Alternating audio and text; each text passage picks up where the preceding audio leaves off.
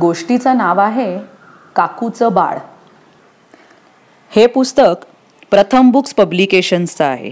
लेखिका माधुरी पुरंदरे आणि चित्रंसुद्धा त्यांनीच काढली आहेत बरं का. आईने अनुला हाक मारली, अनु उठ आता, किती झोपायचं ते. अनु म्हणाली, मी नाही. आई म्हणाली, मग मी एकटीच जाऊ काकूचं बाळ बघायला. अनु तटकन उठून बसली. बाळ चुटुकलं बाहुलीसारखं, मी येणार. अनु पटापट तयार झाली. अजिबात कटकट न करता तिने दूध पिऊन टाकलं.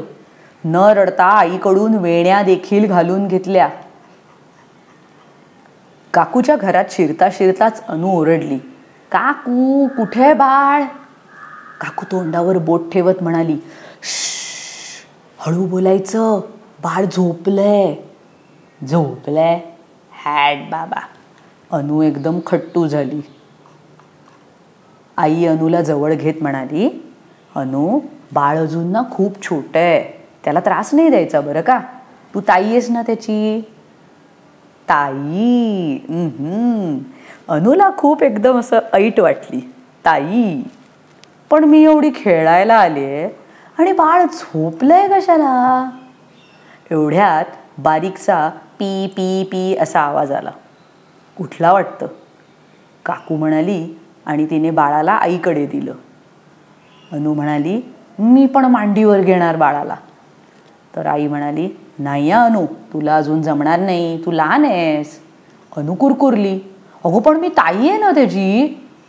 आईने बाळाला मांडीवर घेतलं. अनुला वाटलं बाळालाच का म्हणून घेतलं, मला पण आईच्या मांडीवर बसायचंय. पण आई म्हणाली, अनु लांब हो बरं, बाळाला त्रास नाही द्यायचा, छोटं आहे ना ते. अनुने गाल फुगवले, होप, आणि ती दूर कोपऱ्यात जाऊन उभी राहिली. बाळाचं पी पी पी चालूच होतं.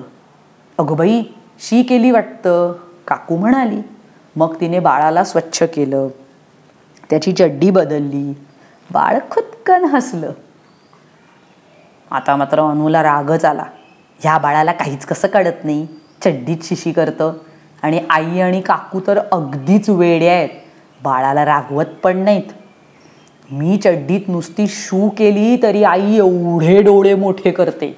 ह्या बाळाला मात्र मांडीवर घेऊन बसते आणि अल्लू चनलू असं करत करत त्याचे लाड करते. घरी जाऊन मी बाबालाच सगळं सांगणार आहे. अनु म्हणाली, आई मला घरी जायचं आहे, चल ना. काकू म्हणाली, अगं का गं, बाळ आवडलं नाही का तुला. अनु म्हणाली, काय वेडं बाळ आहे, चड्डीत शिशी करतं, बोलत नाही, खेळत नाही, मला नाही आवडलं तुझं बाळ.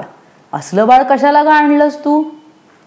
घरी परत जाताना अनुने विचारलं, आई मी बाळ कधी होणार आहे. आई म्हणाली, अगं तू आता पुन्हा बाळ नाही होणार अनु, तू आता मोठी होणार.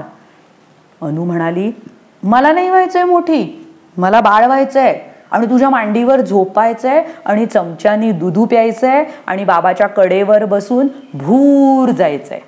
घरी येईपर्यंत अनुची भुणभुण चालू होती. दुसऱ्या दिवशी आई अनुला म्हणाली, अनु तुझे छोटे कपडे, खेळ आणि पाळणा आपण जुई काकूच्या बाळाला देऊन टाकूया काय. अनु ओरडली, ए नाही हा, माझा आहे तो चेंडू आणि तो जो पाळणा आहे तो पण माझा आहे. आई म्हणाली, बरं मग हे कपडे देऊ ना, छोटे आहेत. अनु पुन्हा ओरडली, असू देत छोटे, मला ते आत्ता घालायचेत, आत्ताच्या आत्ता. मग आईने अनुला छोटंसं झबलं घातलं आणि डोक्यावर टोपडंही चढवलं. अनु रांगत रांगत घरभर फिरली. चेंडू डोक्यावर घेऊन तिने दही घ्या दही असं सगळं केलं. ती त्या खुळखुळ्याशी खेळली आणि मग अनु पाळण्यात चढून बसली. तिला हाताचा अंगठा चोखत पाळण्यात झोपायचं होतं, पण झोपताच येईना. इकडून पाय पाळण्याच्या बाहेर यायला लागले, तिकडून हात पण तिला सरळ करता येईना. घट्ट घट्ट झालेलं झबलं तिला टोचायला लागलं. काहीच मजा नाही आहे याच्यात. अनुला कंटाळा आला. अनु आईला म्हणाली, आई ग, आपण हा फ्रॉक आणि हे टोपडं आणि हा पाळणा आहे ना काकूच्या बाळाला देऊन टाकूया का गं? आई म्हणाली, देऊन टाकायचं म्हणतेस? अगं पण मग तू काय घालणार आणि तू झोपणार कुठे? अनु म्हणाली, अगं मी आता ताई झाली आहे की नाही, ताई झाल्यावर दुसरे कपडे मोठे घालायचे असतात आणि पलंगावर झोपायचं असतं. हो का? हे नव्हतं बाई माझ्या लक्षात आलं, आई म्हणाली. अनुने दुसरे कपडे घातले. ती आईला म्हणाली, हे सगळं त्या बाळाला दे आणि ताईने दिलंय असं सांगशील की नाही? असं म्हणून अनुने आपली स्कूटर घेतली आणि ती भुर्रकन खेळायला निघून गेली.